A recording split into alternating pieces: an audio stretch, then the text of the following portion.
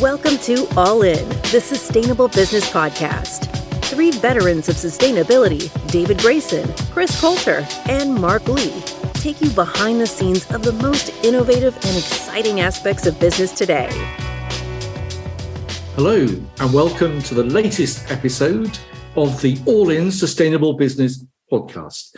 I'm David Grayson, and I'm joined with my fellow podcasters, Mark. Hi, David.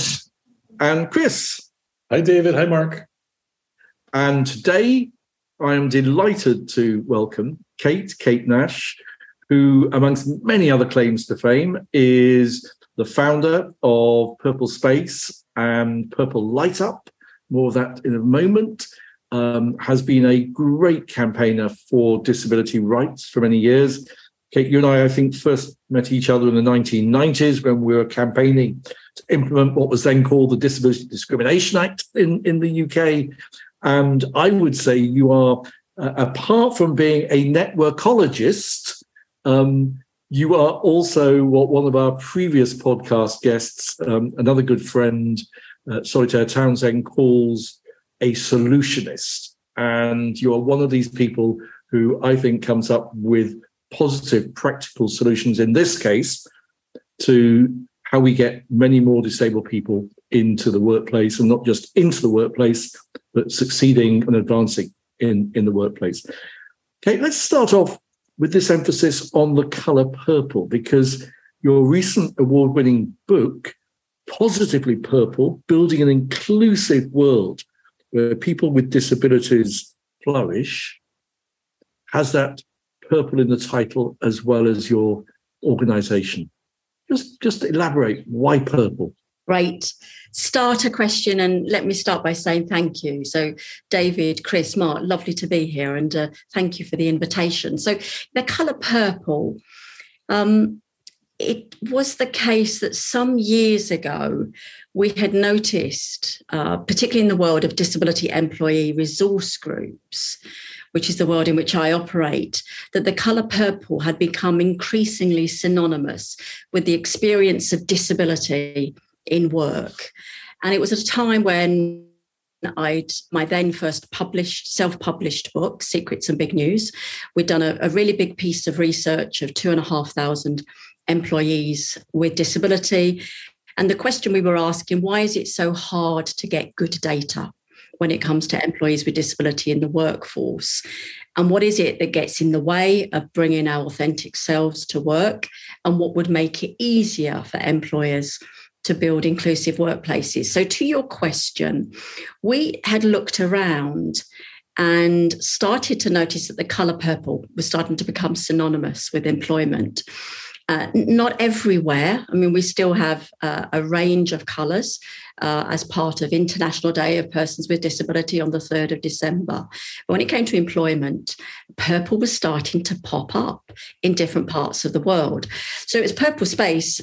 It was just before we set up. We chose to make it famous, David. And what I mean by that is we know sometimes aspects of our identity can be really hard to incorporate in our lives.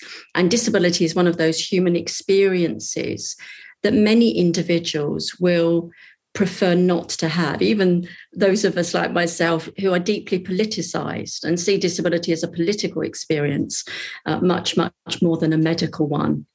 And so, in noticing how fantastically well our LGBTQ colleagues have used the rainbow flag as emblematic of both the struggle and the joy of their experiences, so too did we begin to notice the value of using colour to help people to identify with an experience. So we made it famous. The book took off, Secrets and Big News. You've mentioned my second book, which I'm sure we'll tuck into.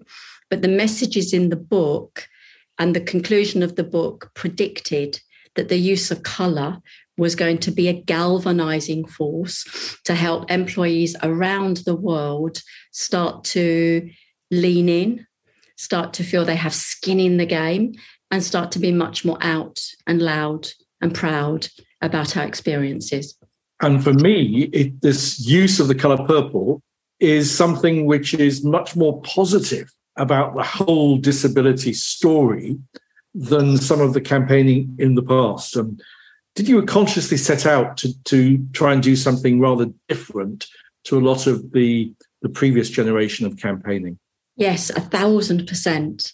David, you know that line, if you keep on doing what you keep on doing, you keep on getting what you keep on getting. And we've seen around the world the cadence of legislation. I mean, back in the day when I was a campaigner wandering Whitehall and Westminster, campaigning for legislative and regulatory reform here in the UK, we were noticing our counterparts in the States and the Americans with Disabilities Act. And yet we noticed that often disability is positioned as a negative experience. It's one about welfare reform. It's often about poverty. It's about struggle. It's about sadness. It's about pity. It's about disappointment. And all of those things have a truth in our lives, of course. And I'm not suggesting for 1 minute that the experience of disability doesn't include the experience of struggle and often hardship. But it also is a story of joy and naughtiness and sassiness and talent and potential. And those stories are not often told. So to your question, yes, both Purple Light Up, PurpleSpace, it was designed to be an antidote to bring something new, because unless we feel jolly good about ourselves and therefore lean into the process of driving both culture and behaviour and regulatory change, then we're going to be last to the party. So, yeah, it was about celebrating the economic contribution of people around the world. I love the purple and I love making it famous, Kate. It makes me think, it's an emblem, it's a flag, it's a totem, it's something that people can rally to. And as I listen to you talk about the legacy regulatory agenda versus bringing it to be something to be celebrated, is it fair to interpret it as the regulatory agenda was obviously necessary to enshrine rights, but that's a protection, and that is the ambition and the rallying towards purple and making it famous, is that about figuring out the contribution that every person of every type can make so that it's a let's join? I'm struggling to build a bridge there, but I hope you know what I mean. Yeah, I totally get what you mean, Mark. At PurpleSpace, we talk about the third phase of change.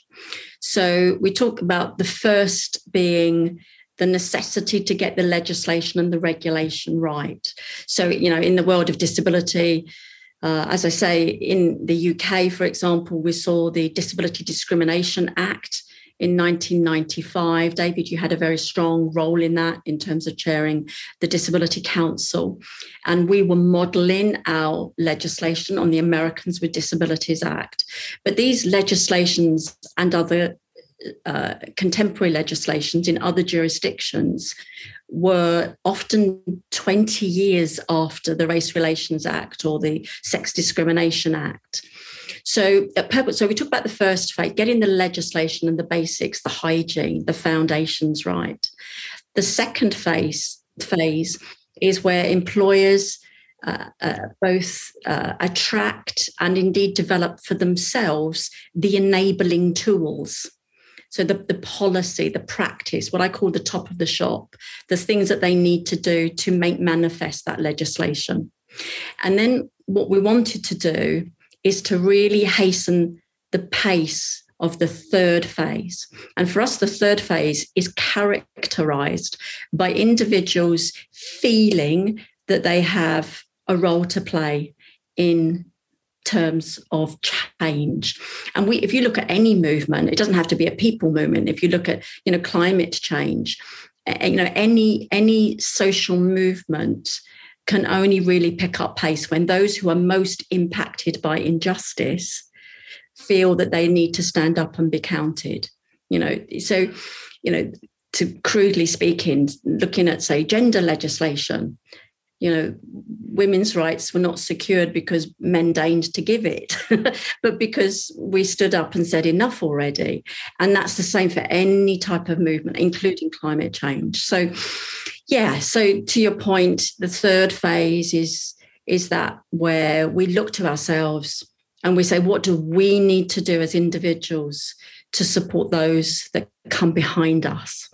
Yeah. I think that's such a powerful part of connected to other movements too, Kate. David's educated myself. I think Mark, you've referenced this too, of just the importance and connectivity between disabilities and people with disabilities, and the scope of the breadth of disabilities across the world, which is often invisible to many people, and how that fits with inclusion and corporate sustainability and even competitiveness. I mean, can you give us a little bit of an overview of what that looks like and why it's so important?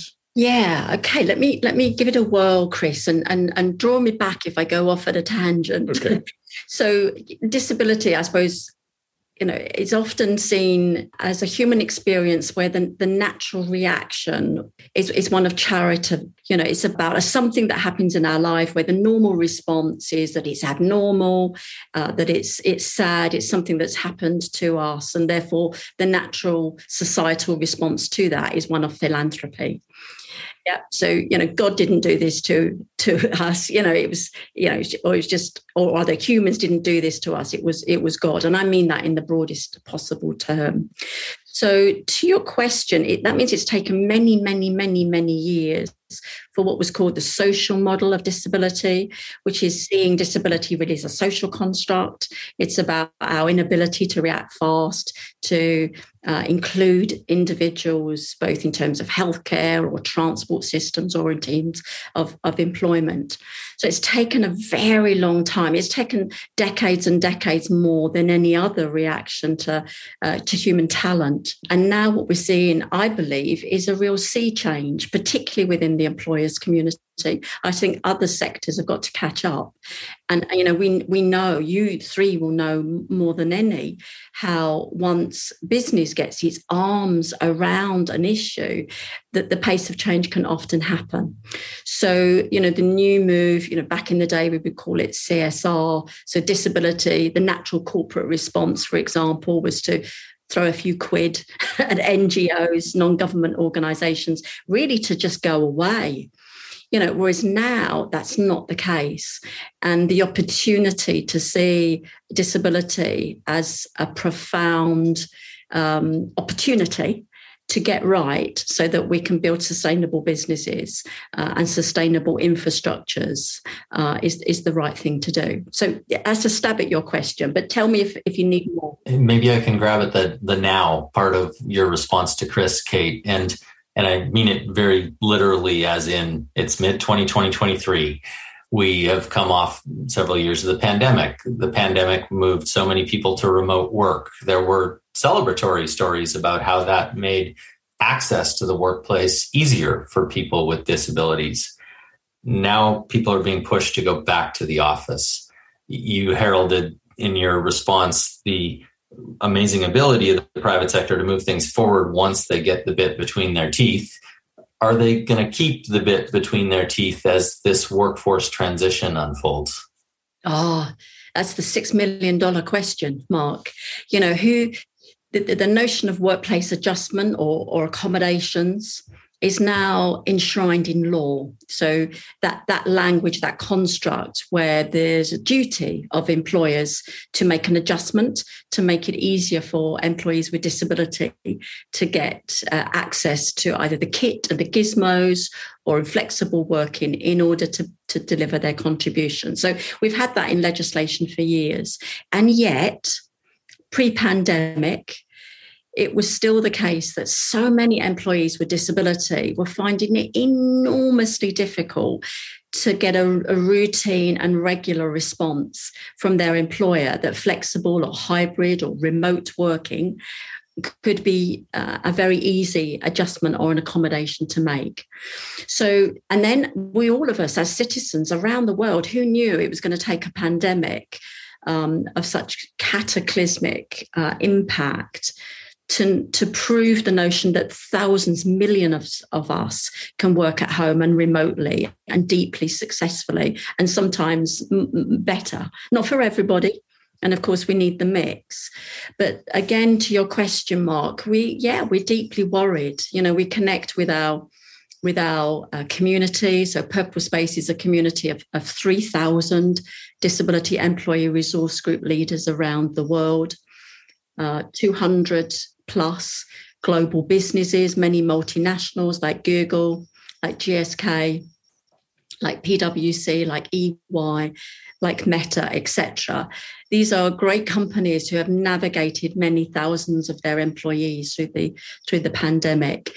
And we are hopeful and expectant that the majority of employers can preserve and protect and enhance some of those features, because it would be a travesty if we were to throw the baby out with the bathwater, and in the desire for us to build or rebuild that presenteeism culture, where it was about going into offices, to witness that we were there, rather than for the free coffee, Kate, I think sometimes.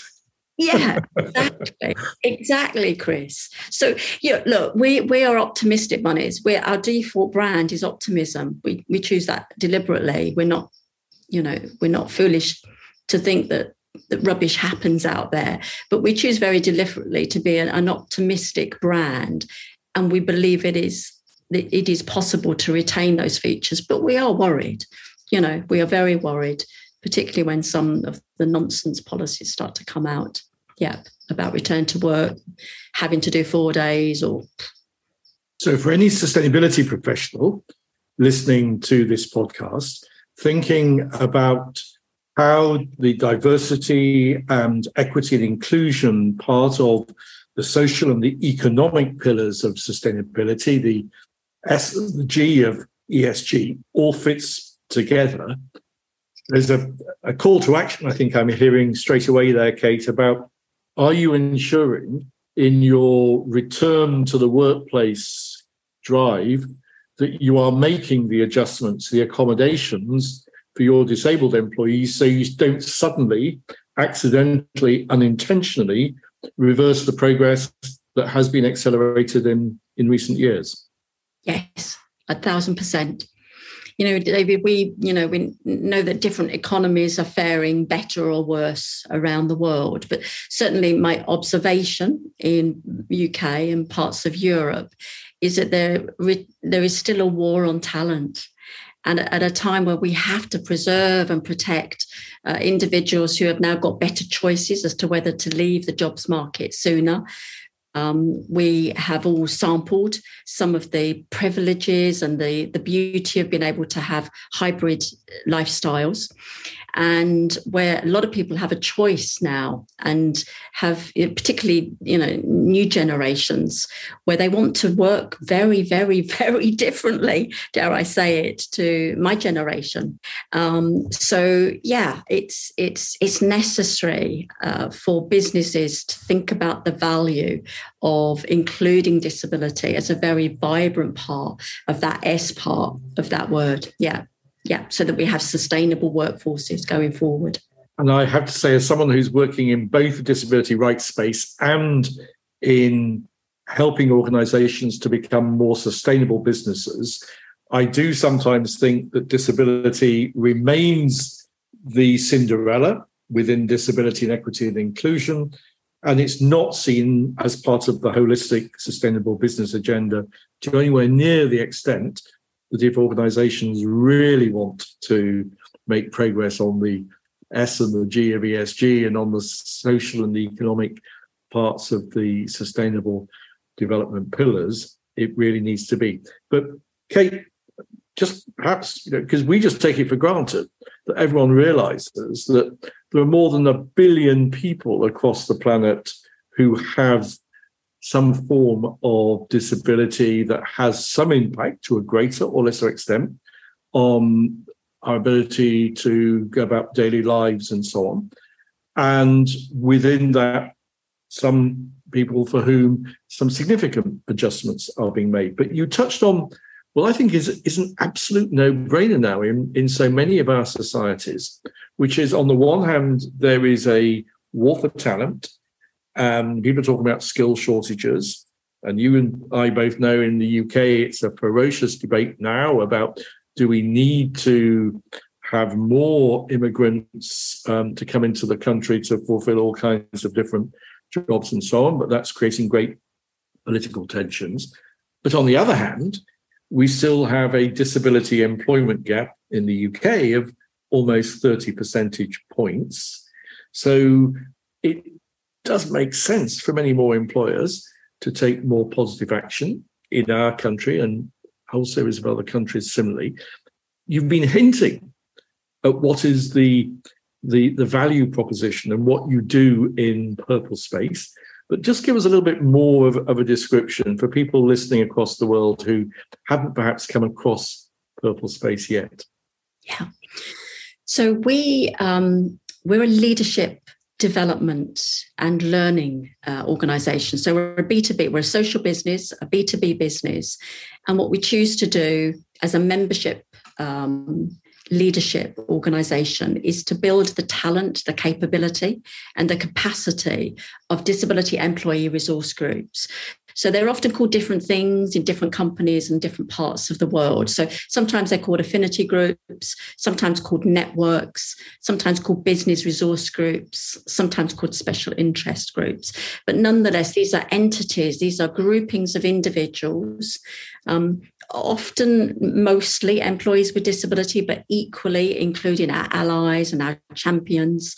And they are doing two things. They're one, both supporting their businesses to go further and to go faster by being great sounding boards in terms of policy and practice and procedure and how to get a bigger slice of the competitive pie, quite rightly. If you're an organization selling, for example, IT services, you've got a great network supporting you to do different and better on those products. But they're equally entities that help people to build inner confidence, what we call building disability confidence from the inside out. And we know that disability is often an experience that people struggle with, is quite lonely experience.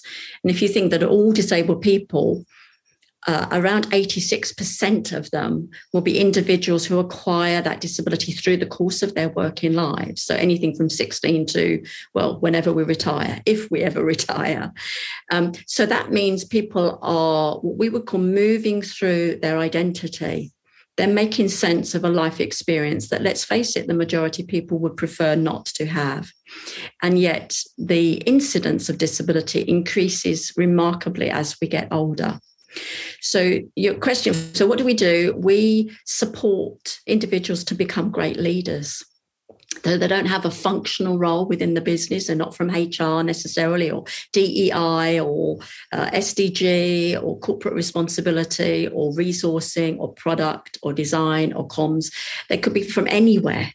And they choose to lend their skill, their passion, their energy, and their commitment to support their businesses to go further and to go faster. So that's what we do. We deliver really high quality leadership know-how, sometimes called soft skills. We call them human skills. How to notice the human resistors, in this case, disability, and encourage those who provide resistance to think differently, to think more deeply. You're a network of networks. Correct. That's why we call it networkology. Yeah, network of networks. Yeah, the world's only.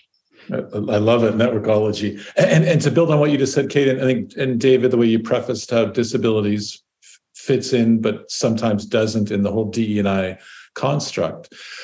We did some really interesting work with a Latin American company, actually, that was quite progressive in trying to understand the experience and the needs and the satisfaction of employees who are coming from different groups from a DE&I perspective, and they included disabilities, which was fantastic. And which is on one hand it's obvious, but the other hand it was amazing to I think us and the clients, was that each different group had a very different experience and different expectations, different needs, and so this blanketing of there's special groups that need attention, and you have to get to that next layer down at minimum to really be responsive and create these opportunities and have people thrive wherever they are. And that specificity is really important and often missing, I think. Yeah, great call, Chris. And of course, disability is complex.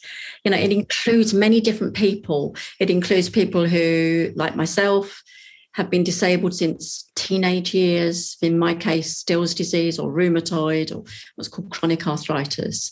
But it also includes people who experience mental ill health, people who are cancer survivors, people who are neurodivergent, individuals who may be deaf and hard of hearing or have a visual impairment. So these experiences, while seemingly very different, and of course they manifest themselves very differently in the workplace, what I need as a mobility impaired woman is altogether different from somebody who may be neurodivergent.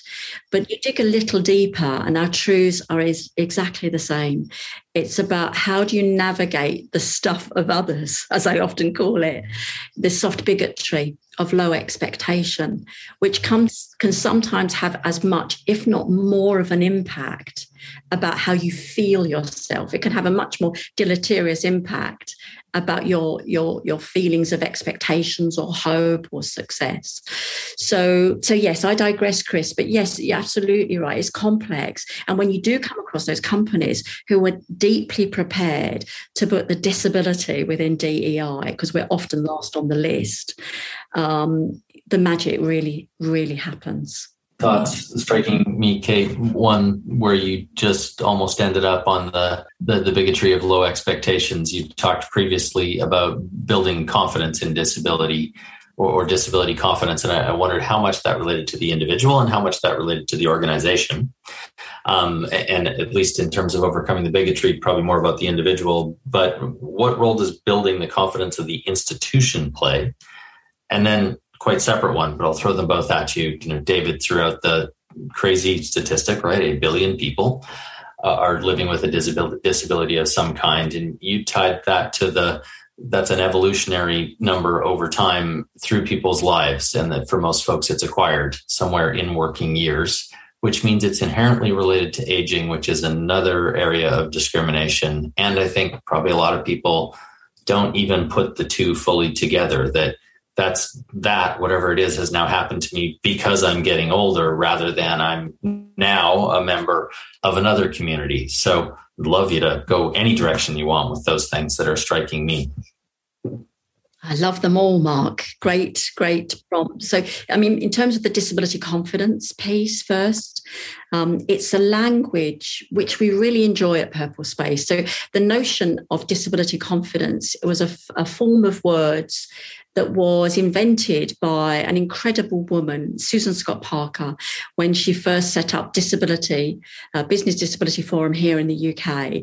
And BDF, as it's called in the UK, there are equivalents around the world. You have Disability In over in the States, Australian Network on Disability, Cameroon in the Middle East. There are many forums of employers that are to improve policy and practice procedure. And many of them, it's not universal, but many of them will use criterion under which an organisation could be seen to be disability confident. So it's not just motherhood and apple pie, but there are real concrete criterion under which an organisation can say that we're meeting best practice. And sorry, just to cut across you, Kate, for one moment. Yeah. Susan Scott Parker, who inspired all this and is a brilliant campaigner as well. Chris, Mark, as Canadians, you'll be delighted to know she is also Canadian too, and is somebody who has done so much for the disability inclusion world. Sorry, I didn't mean to interrupt. I'm just going to add a little maple syrup to my coffee, David. That's awesome. So. Fantastic. But no, good call, David. She's an extraordinary woman and now works as an advisor at the UN, the ILO, particularly the Global Business Disability Network. So she has popularised this notion of disability confidence at an organisational level, as you called out, Mark. What we choose to do at PurpleSpace is something altogether different. So we allow the great organisations like BDF and Cameroon, Disability In, Australian Network, Enable India, there are many around, to do their great work, which is around improving that policy and practice. And what we do is build inner confidence from the inside out at a personal level and at an ERG level. And just the last 2 to 3 years, we've done a big piece of work to understand what the construct is of inner confidence. So we looked eventually to Harvard University, and we use liberally that wonderful definition of confidence, which is a strong expectation of a positive outcome. So what that's saying is confidence is not just a fact or a feeling or an act. It's not just something that you have or you don't have, but expectation is a muscle. It's an activation muscle. And if you deliberately choose to deploy this activation muscle called expectation, you actually create the circumstances by other parties have to almost align what they next do. So it's not arrogance, it's not a feeling of entitlement, but the more we can support employees with disability understand that they are backed by legislation and therefore ought to feel expectant that their organisation wants to do well by them, that can support people, I think, particularly in periods of huge challenge.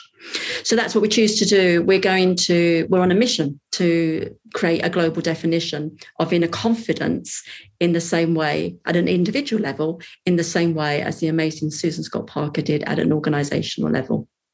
Now, Kate, you and I have been on this journey for a very, very long time. And it sounds like you're sensing that we are now at something of a tipping point, because we have lots of these national organizations. The ILO is encouraging more countries to create something similar to Business Disability Forum and the equivalents.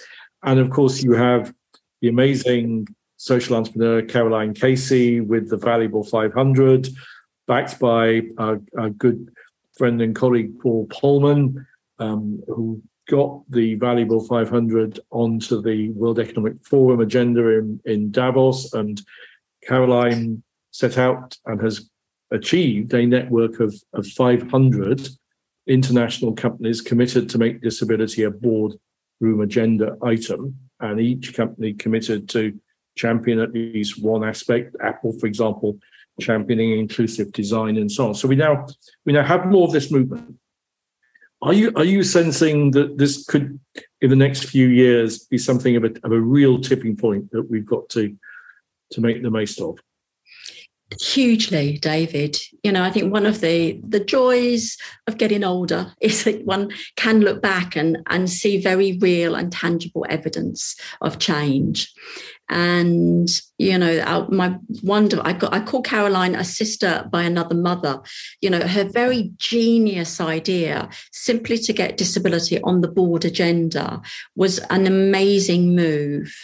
And what we're seeing universally is the ability for companies to think deeply about what their mega moves are going to be vis-a-vis disability. Sometimes that's an employment level, sometimes that is customer or service level. But across the board, we're seeing more appetite, more energy, real action, concrete impact. We see that in terms of representation. We see that in terms of access to goods and services. And, yes, there's still a huge amount to do, but to your question, there is a real tipping point, and one can only be energized and, delighted. I mean, that's extraordinary. I love the way you said that, Kate. The value of having a little bit of longevity is to see the change and feel optimism from that. But what about the global South and disability? I wonder what the state of play is, and I suspect it's different. And what's your sense of where we're at on progress there? It absolutely is different, Chris. So, I'm in danger of painting a rosy picture. No, there are pockets of the world where it is a completely different picture. Talking to some of our South African colleagues, for example, just recently, where there are a number of great companies. I have to call one out. I think Anglo American is an amazing organisation that has done much to recruit young disabled talent in different parts of the world, particularly in Africa. But it's not always the case that employers will automatically use, for example, the vehicle of employee resource groups, what we call learning directly from your own people, in order to build better policy and practice. So there is a huge amount still to be done. I'm hopeful that some of the best practice you see coming out of PurpleSpace and other membership organisations will have a galvanising effect on others. The challenge for us, we can't pretend to be anything than what we are, which is a B2B, often at large global business level, which means the small, medium-sized organisations, we can't touch. We can't touch. We're just too small to be able to make a real impact. So yeah, lots more to be done, but I'm hopeful that some of the best practices that we're seeing some of the large global businesses will make it easier for smaller suppliers and the supply chain and the procurement chain to help others. And I guess as organisations like CSR Europe, for instance, are saying to their leading member companies, part of your leadership in the broader sustainability space is about developing the capacity of your sector, and that includes developing the capacity of relevant sector trade associations to be able to support the mass of smaller businesses on their sustainability journey, in which disability as an integral part of diversity and equity inclusion is a fundamental part. That's part of the way that the expertise of the Business Disability Forum and PurpleSpace and Valuable 500 and so many others can get distributed and disseminated to that much, much broader audience of smaller businesses as well as the big global companies. Yeah, big time, David. Taking that at a micro level. So to other organisations, I feel compelled to call out because of their imaginative approach to learning directly from their own people. So IBM, for example, have 15 different chapters in different parts of the world. So, many of our members will have different chapters that they're setting up. Google have, for example, 22 chapters in different parts of the world. And the reason I bring this into the fold in terms of your interjection there is what happens is these ERG leaders in different parts of the world look up and notice what each are doing. They share best practice and they become, agitators for change. They become beautiful, angelic agitators for change. And that cross-fertilization of ideas across the globe just, provides, I suppose, concrete evidence about how you can actually get things done and what policies need to look like and feel like to build inclusive and better working worlds. We're almost out of time, Kate, but I would be really interested.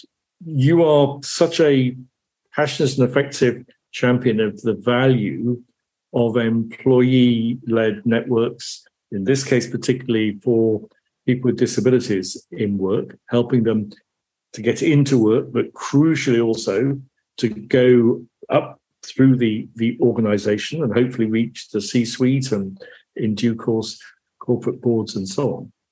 Any thoughts about what we are starting to see in a few organisations around the world, which is either employees themselves or sustainability function encourage the creation of networks of employees who want to learn together more about sustainability?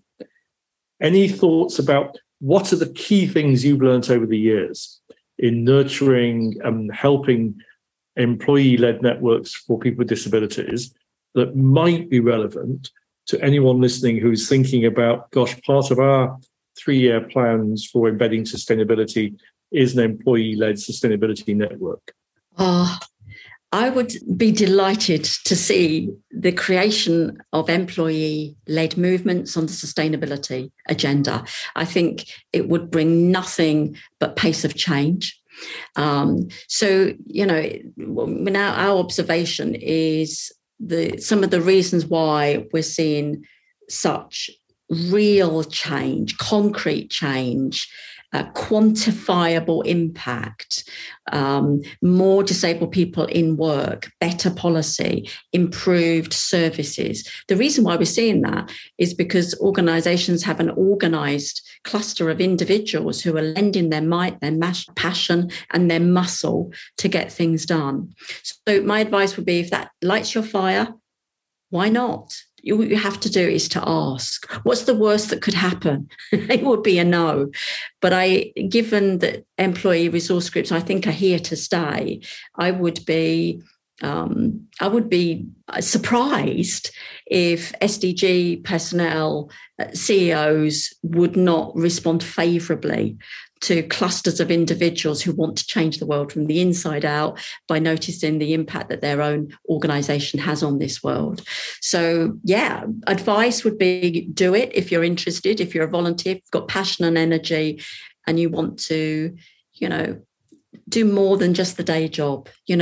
One's income via wages matter. They pay the mortgage, etc. But there is more to life than just that. So, yeah, go for it. That's what I would say.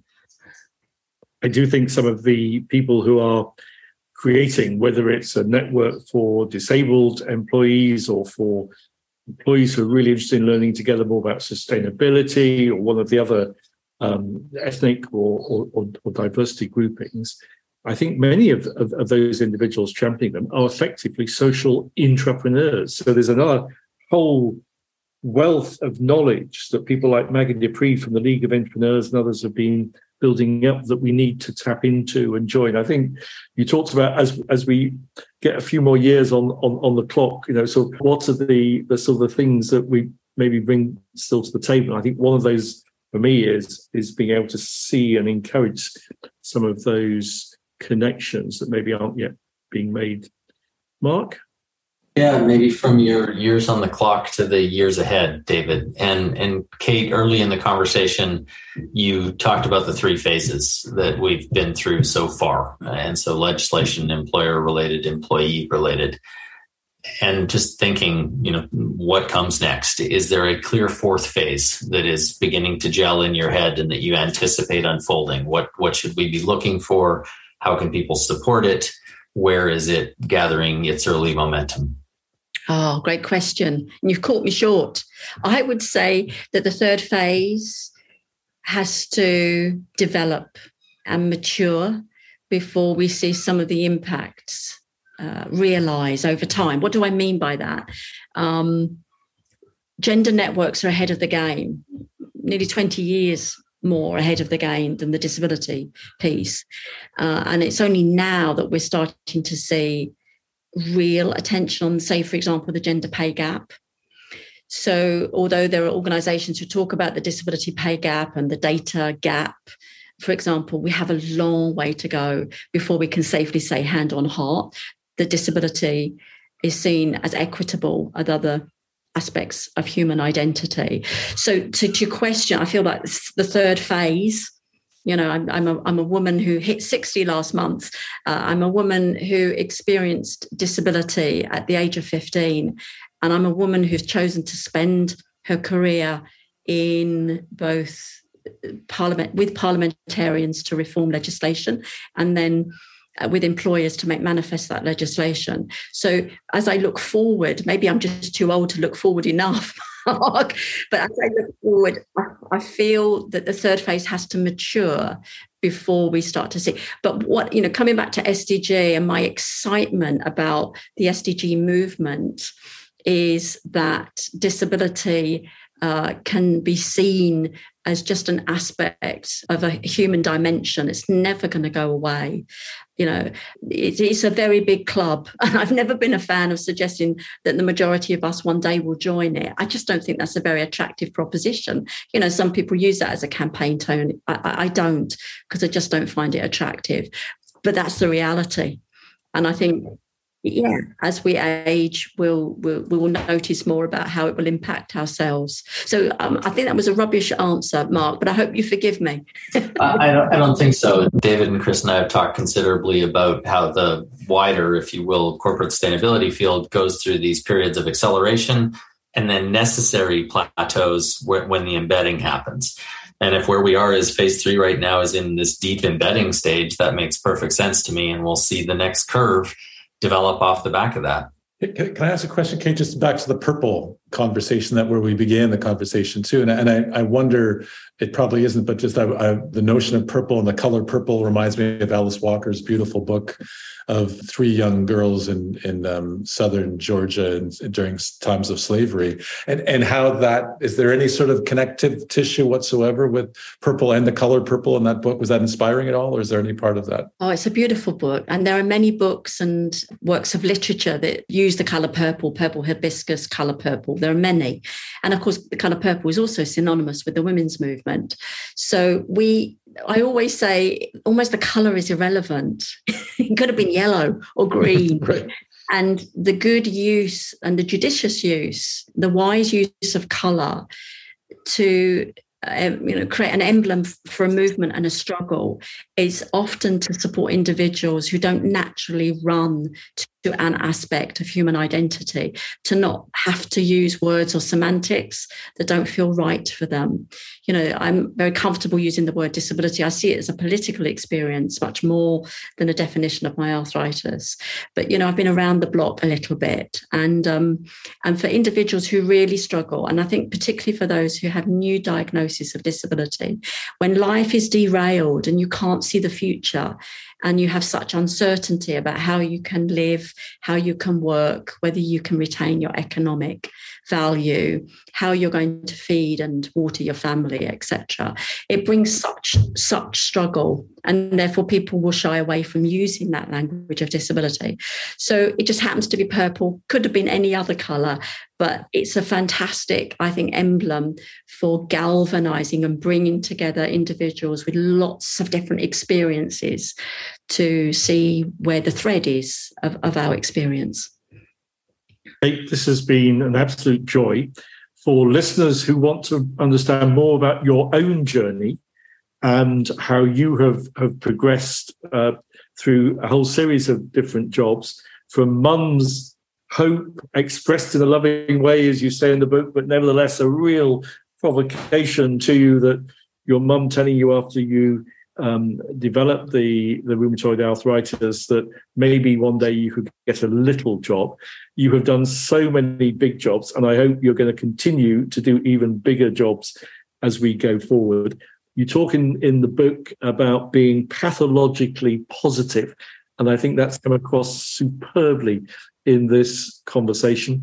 For listeners who want to know more, we'll post the links to PurpleSpace and to Purple Light Up, because that's something very concrete that organizations across the world can do on December the 3rd each year to help to emphasize the economic contribution that those of us with disabilities make, and the way in which organizations can demonstrate their commitment to improving opportunities for employees with disabilities. But for now, Kate, thank you enormously. Have a great summer. Thank you so much, Kate. David, Chris, Mark, joy to meet you. Thank you. We hope you enjoyed this episode of the All In Podcast. If so, don't forget to subscribe so you won't miss any future episodes.